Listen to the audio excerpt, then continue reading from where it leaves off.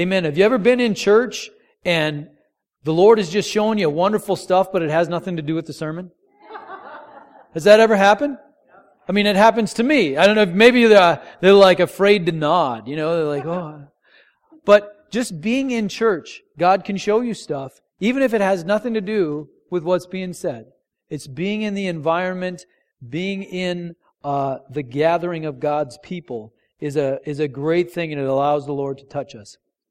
So we are continuing our summer series called Big Words. We're talking about various big words. We talked about shame last week. That was an important one. It's very important to understand false shame and to be free from that, to not be caught up in especially religious shame. It's a very dangerous thing. Jesus came to set us free, not to make us caught up in a shame-based power structure where we're manipulated through shame. So we don't want to have that happen. And we talked about that last week. This week, our big word is the word salvation. Salvation. Have you heard that before? Salvation? I imagine so. So we have a Savior who saves us so we can have salvation. Right? That's the deal. So we've got salvation is Jesus, the bringer of salvation, is the Savior, and then we get saved, and then we have salvation. And what all does that exactly mean? When I first became a Christian, I had no idea what any of these words meant. I was a pastor when I found out what Advent was. Like, oh, okay, now I get it. I understand what they're talking about. Because it's not in there, Advent it doesn't say Advent in the Bible. I mean, the thing they celebrate during Advent is very much in there. But that term isn't in there. So trying to understand these words can be a little bit tricky, and making sure we have the context and the groundwork laid so we can understand what God is doing. I did some research on salvation, and I found out it's actually a very ill-defined term. In the Scriptures, it means all kinds of different things. It's a very vague term. It's like, like to get saved is like to be rescued.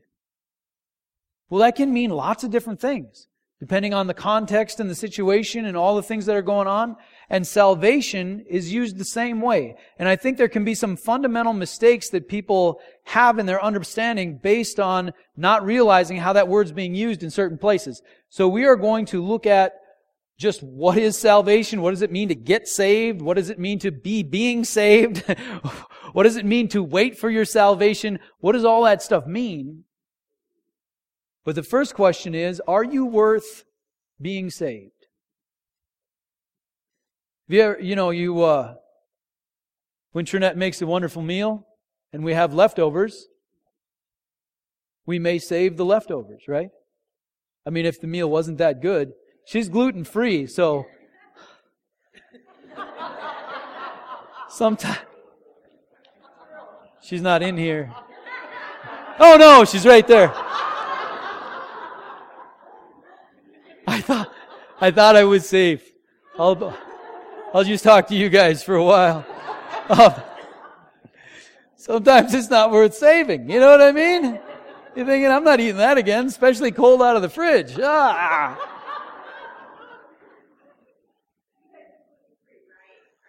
Because it's gluten-free and she had no capacity to succeed. It's not her fault in any way at all. That's it. Amen. 22 years of marriage, you learn a few things along the way. But not everything. I got a little ways to go yet.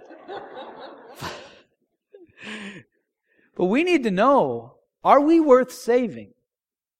Do you actually matter enough to the living God for Him to care enough to go through the process of saving you?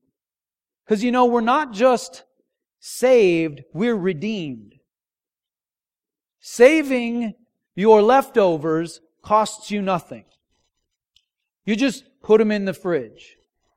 To redeem something means you save it and it costs you something. There's a price you have to pay to save it. We have been redeemed. Our God not only saw fit to save us, but He paid a price for us. We are valuable in His sight, not just valuable enough to, at no cost to Him, save, but He was willing to pay the price and redeem us. Jesus loves us. Have you heard that before? Amen? That's good. Last week when we talked about shame, we said, and I hope this stuck with you, that Jesus does not manipulate us by shaming us, but He moves us by valuing us. Do you understand that? He does not manipulate us by shaming us. Have you ever been manipulated by being shamed? Somebody's trying to get you to do something, so they just yell at you a lot, or there's this overarching family structure or whatever where you got to make sure so-and-so doesn't get mad at you, so you have to do this and you have to do that. And it's a shame-based culture. Jesus is not about shame. He's about value. It's not about trying to not fail. It's about realizing how much we mean to the living God and rising to His expectation of who we are. He values us. Jesus believes you are worth saving, and He's a pretty good judge of character. Amen? Somebody, one time, I grew up outside the church, got saved when I was 19, and then there was kind of a process of getting to know the Lord and figuring stuff out. And then now I've been running in Christian circles for a while, and people forget, or they sort of assume I must have been a pastor's kid or something. If you're a preacher, you must be a pastor's kid because, who else does that? But there are a group of us who are from the outside, and we've come in,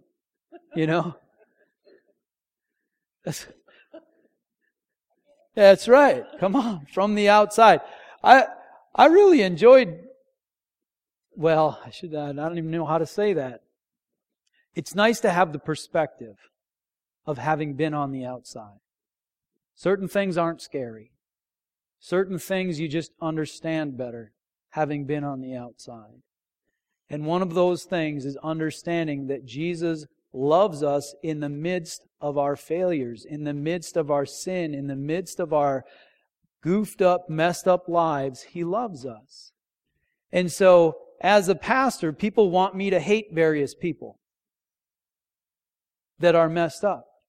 You know what I mean? Like we have rallies and stuff about hating various groups and various people. And of course, that's a dramatic distortion of the gospel. It's quite a messed up thing.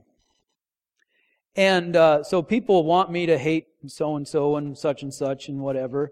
And so I don't know, I was trying to figure out, what do I say to these people? Because, don't you believe sin is sin? Well, yeah, I do.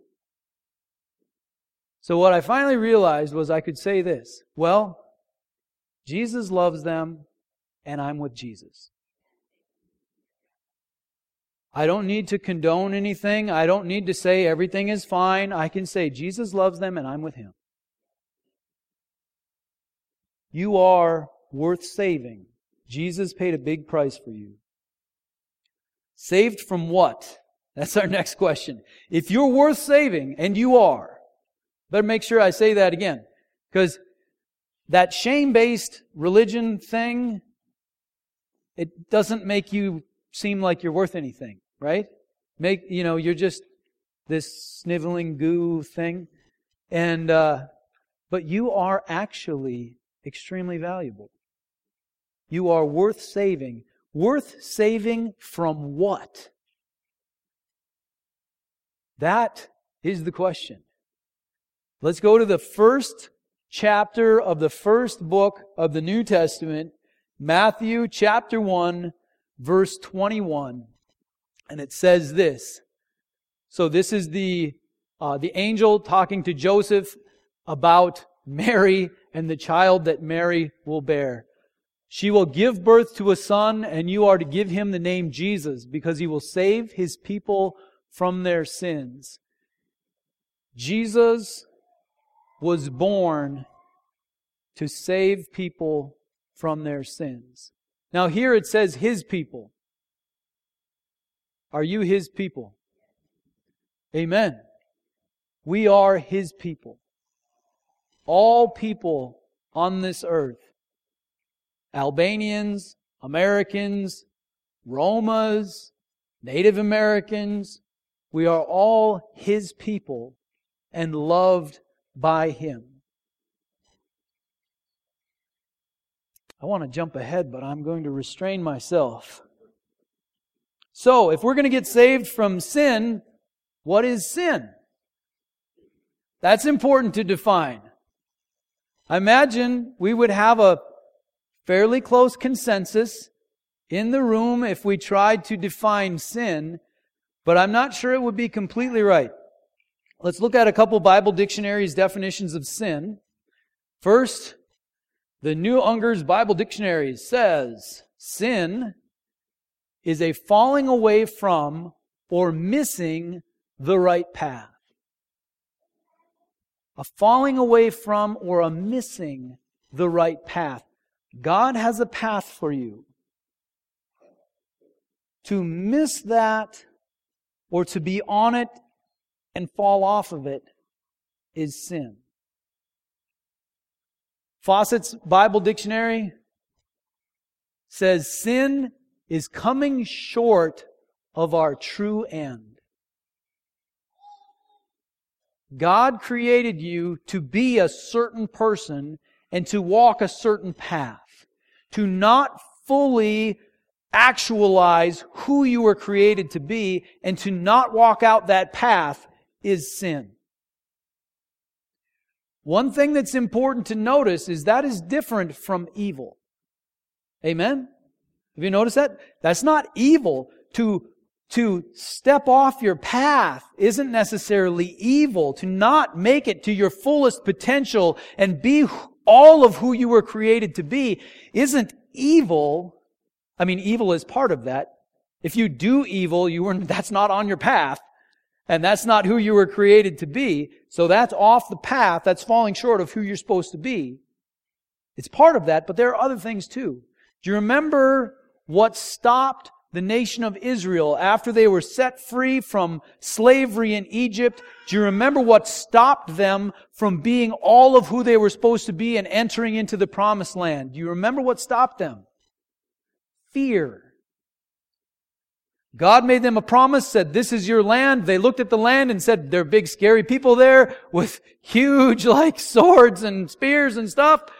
We can't take the land. How did God respond to their fear? Was it a hug? Was it, oh, yeah, I can see how that would be scary. You've been a nation of slaves for 400 years, and now I'm asking you to go out and take over warring nations with big, scary people, and you've been beaten down.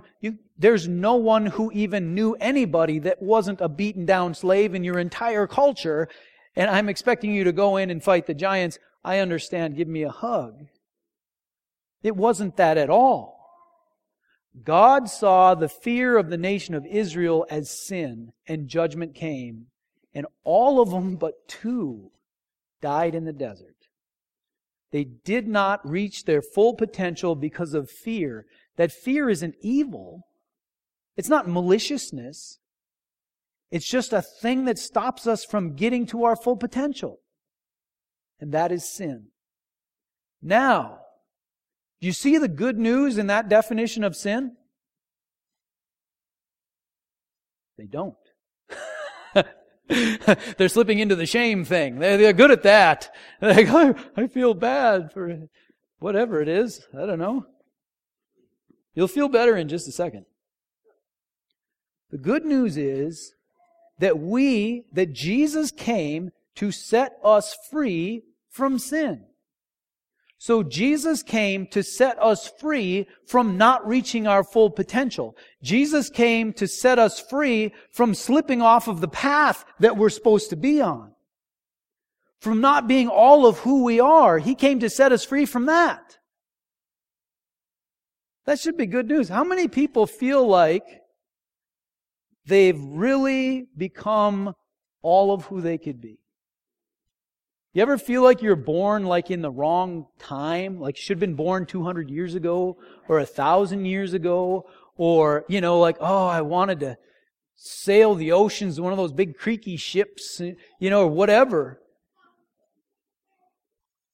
Sometimes we feel like who I am doesn't get to happen. Jesus came to save us from sin. That means who you are does get to happen. You are saved from not being who you are.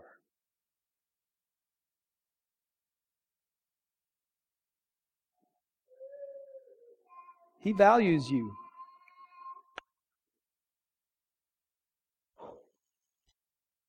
Let's look at 3 different ways. There are several. Let's look at 3 different ways that the Bible uses the word salvation. Now, the first one will be the one that is the common definition, and that's good. We want to know that. Let's look at 3 of the ways the Bible says that we are saved from sin. Number 1, I'll just list them all and then we'll talk about them individually. Number 1, we are saved from the penalty of sin, which is the judgment, the wrath of God. We are saved from the penalty of sin. Number 2, we are saved from walking in sin, which is missing the mark, not being fully who we are. And then we are saved from this world of sin when Jesus comes back and takes care of everything. It doesn't matter how saved you are on the inside, the world is still a mess. Did you ever notice that? It's a mess. So we're not fully, completely saved, protected, redeemed from sin while we're walking around here. It hits us all the time. And if we're honest, there's still some of it in here that we're working on. We are saved from a penalty of sin. Romans 6:23. Very straightforward. For the wages of sin is death. That's very harsh. But again, remember Israel. Fear brought death, not a hug. Our culture hugs you if you're afraid. God judged them. The wages of sin is death, but the gift of God is eternal life in Christ Jesus our Lord. We have a gift of eternal life from Jesus. Let's read Ephesians 2:4-10.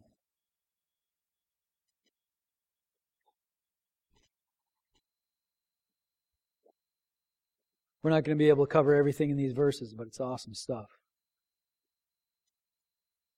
But because of His great love for us, so, does God love us a little bit? Sort of a tolerance deal? Like, yeah, those people. How about us? Do we love each other how God loves us? If you think of God's love in terms of how people have responded to you, you will not understand how much God loves you. Because people don't love you like God loves you. And if you see yourself through the eyes of other people, you will not understand the love of God. Because of His great love for us, God, who is rich in mercy, made us alive with Christ even when we were dead in transgressions. It is by grace you have been saved. And God raised us up with Christ and seated us with Him in the heavenly realms in Christ Jesus in order that in the coming ages He might show the incomparable riches of His grace expressed in His kindness to us in Christ Jesus. For it is by grace you have been saved through faith, and this not of yourselves, it is the gift of God, not by works, so that no one can boast. For we are God's workmanship, created in Christ Jesus to do good works, which God prepared in advance for us to do.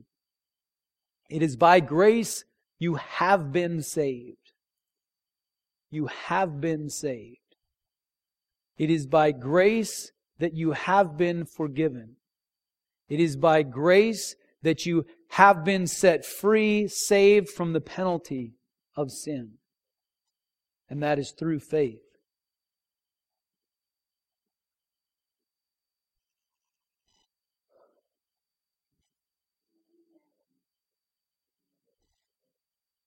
It says up there, you have been saved. Past tense. You have been saved. Now, there are other verses that don't have salvation in the past tense. They have it in the present tense or the future tense. So it's talking about different things. But here it's talking about we are set free from the penalty of sin. So instead of the wages of sin being death coming to us, we get eternal life when we trust in God. But we still need to be set free from these other parts of sin. So, we get saved from walking in sin, from missing the mark. Let's go to Philippians 2, 12 and 13. This, I don't know if you're real familiar with this one or not, but it's interesting. Therefore, my dear friends, as you have always obeyed, not only in my presence. So this is the Apostle Paul writing to the church in Philippi, and he's telling them, keep at it, guys. Keep at it. Keep at it. Not only in my presence, but now much more in my absence, continue to work out your salvation with fear and trembling. For it is God who works in you to will and to act according to His good purpose. Are we to work out with fear and trembling, getting forgiven of our sins? I love these. So I got a few like little bitty motions. They're like scared to answer because they're not sure what the answer is. This is talking about being set free from falling short of who God created us to be. Being set free from wandering off the path that God called us to. This is not salvation as far as forgiveness of our sins and being brought into that place of eternal life instead of destruction or condemnation. This thing that we continue to work out is getting on the path and becoming the fullness of who we're supposed to be. Have you ever tried to do that? Get completely on the path that God has for you? Is it easy?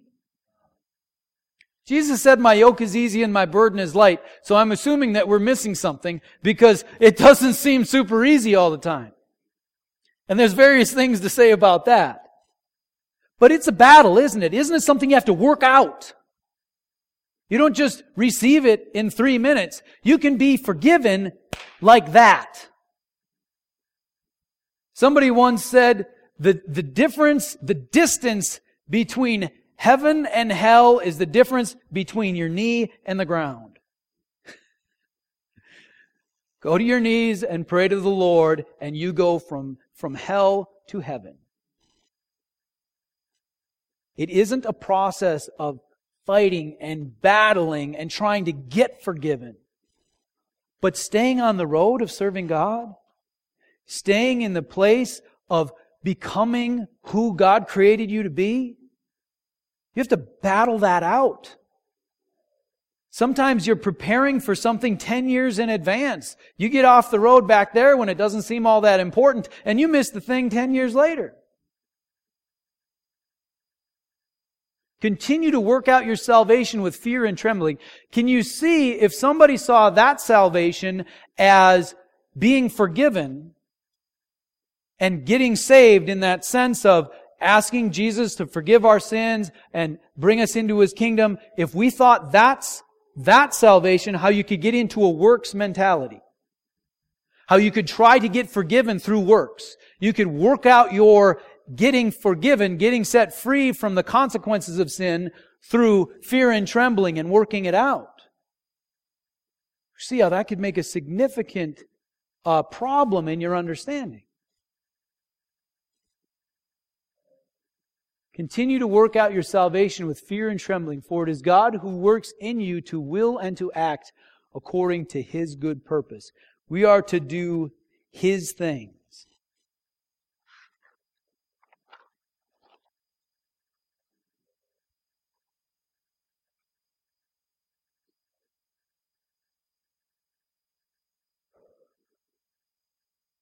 You know, our vision statement is reach up, rise up, reach out. We want to connect with God. And then we want to grow in our faith. And then we want to advance the kingdom. I've noticed in Christian circles People like connecting with God. And they like doing stuff. But the growing in your faith part is hard. Because it involves seeing things about yourself that you wish weren't true.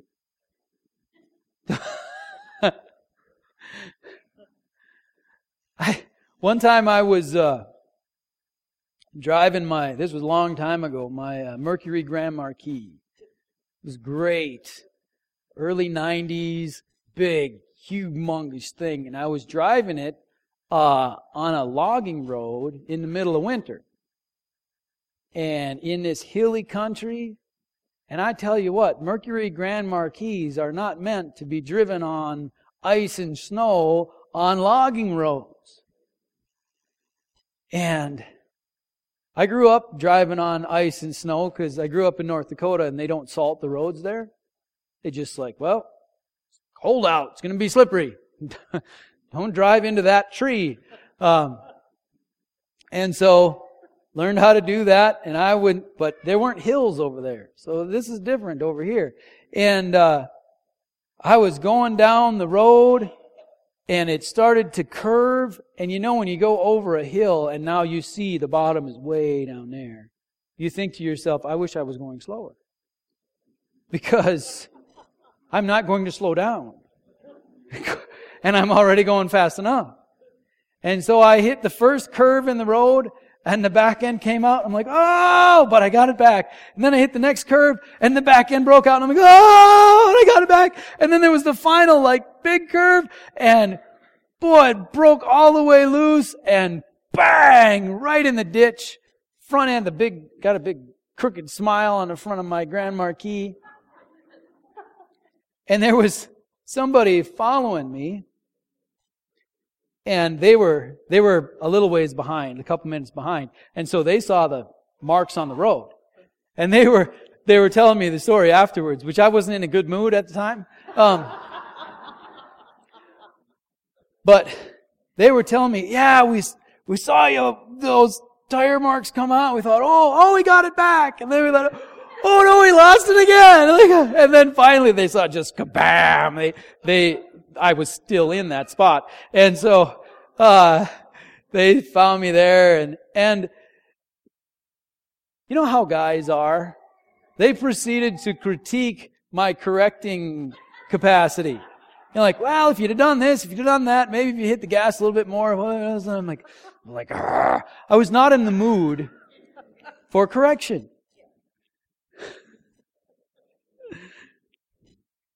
But this working out your salvation with fear and trembling means we have to face correction.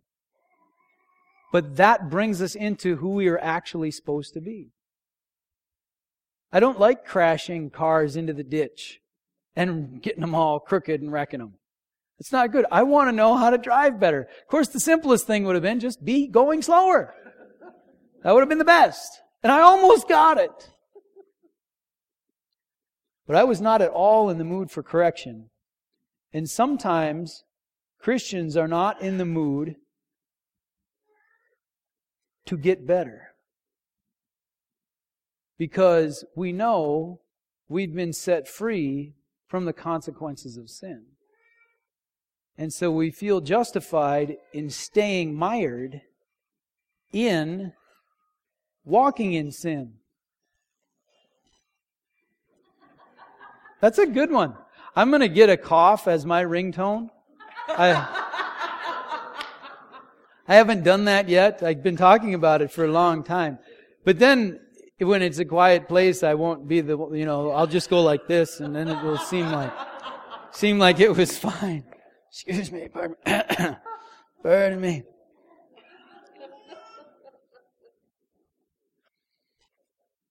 But since we've been set free from the consequences of sin, it can take away some of our motivation to get set free from sin in our daily life.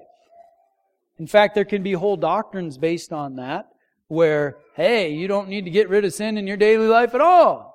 Well, guess what you do? We're called to do that. That's why we're to work out our salvation with fear and trembling. This isn't, losing the forgiveness that God has offered you. It's getting on the road that He's called you to and becoming fully who God has created you to be. We need to work through that. If we don't work through that, we can't do the reach out part right. We need to be able to reach this community. We need to be able to reach this world. Why is that?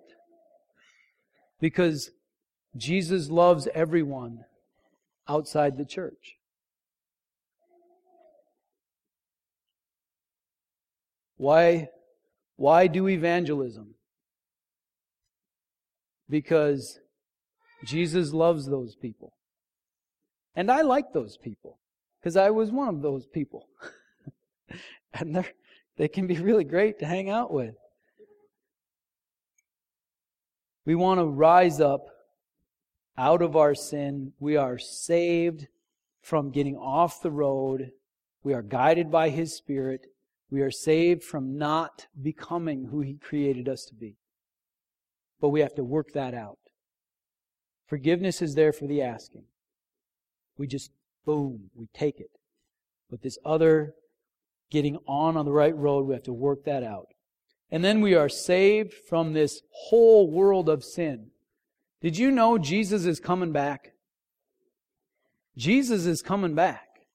And He's coming back different than the first time around. And we're going to do, in the fall, we'll do a series on end time events, not picking dates or anything, but just making sure that we know what it is that happens. Because a lot of people don't realize Jesus is coming back. You don't want me to pick dates? Seth has some ideas about that. He does. And it's okay to anticipate the coming of the Lord. Amen? But let's not be foolish. Let's not do any of that stuff. But we need to know what's going on. Jesus is coming back. And it's going to be a different story. Instead of ushering in the day of salvation, it'll be the day of judgment. And the day of salvation will be over. And something different will happen. And sin will be wiped out. Let's read Hebrews 9, 27 and 28.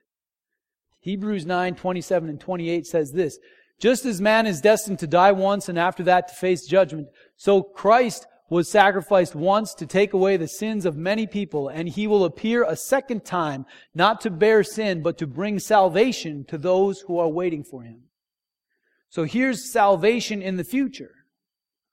We're waiting for this salvation. We don't believe and it comes to pass. It's going to happen either way. We don't work it out with fear and trembling. It's just coming. And we wait patiently for it. So here salvation is used to denote the coming of Christ, and He will bring salvation to those who are waiting.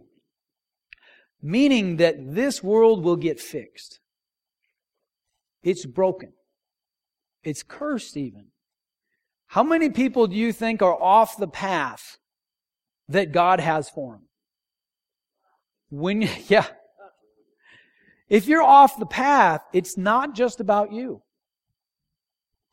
If you're off the path, it hurts everybody else that you interact with. And there's all kinds of ramifications and impact that has.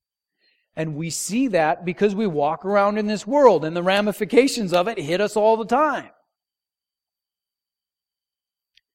That will come to an end when Jesus returns.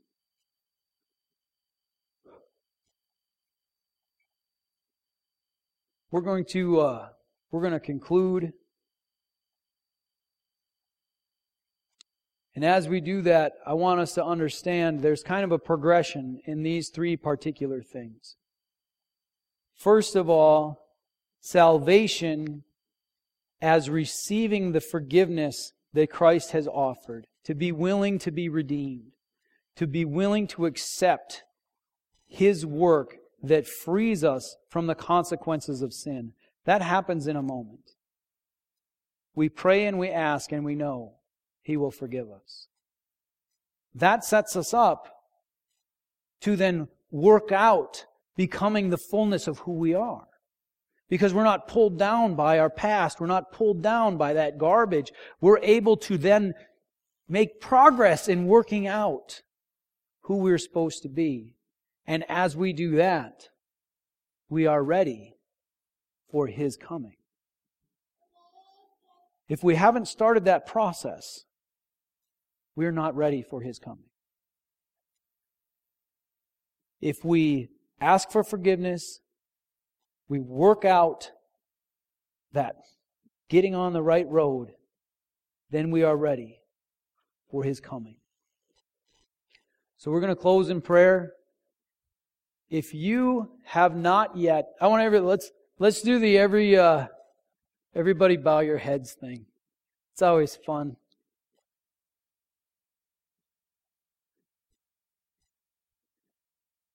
I want you to check. Just having grown up in church doesn't mean you've asked for forgiveness. It doesn't mean that you have received salvation and said, Lord, forgive me, free me from the consequences of my sin. If you know that you need to be set free from the consequences of sin and you haven't done that, I want you to raise your hand.